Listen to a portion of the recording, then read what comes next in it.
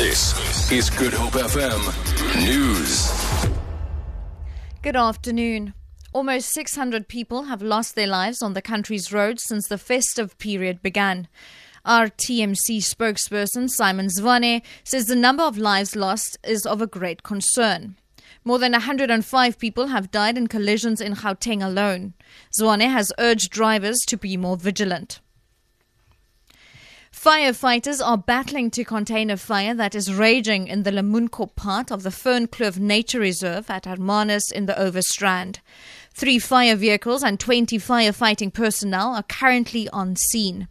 Overstrand Fire Chief Lester Smith says they are still waiting for additional resources to help them put out the fire. Currently the fire is not under control yet, but no property are in danger. We currently have one working on fire team, the Overstrand Fire Fighting Vehicles, as well as Overstrand Municipality Environmental Service.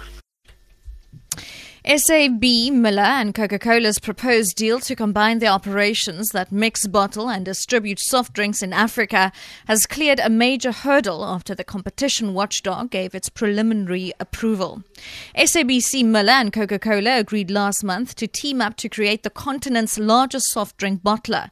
The Competition Commission says the deal can go ahead on several conditions that include the enlarged group limiting job cuts to 250 and making sure that it purchases cans, glass, sugar and crates from local suppliers.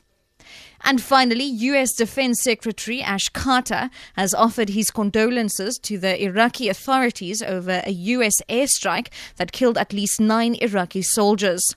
The U.S. military says the raid near the city of Fallujah was carried out in response to Iraqi's request for air support to help soldiers advance on Islamic State targets.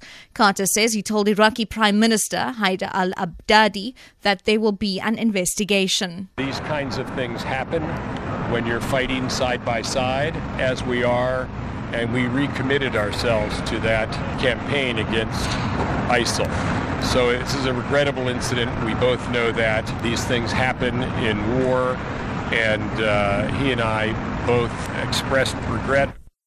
For Good Hope FM News, I'm Shirley Barnes.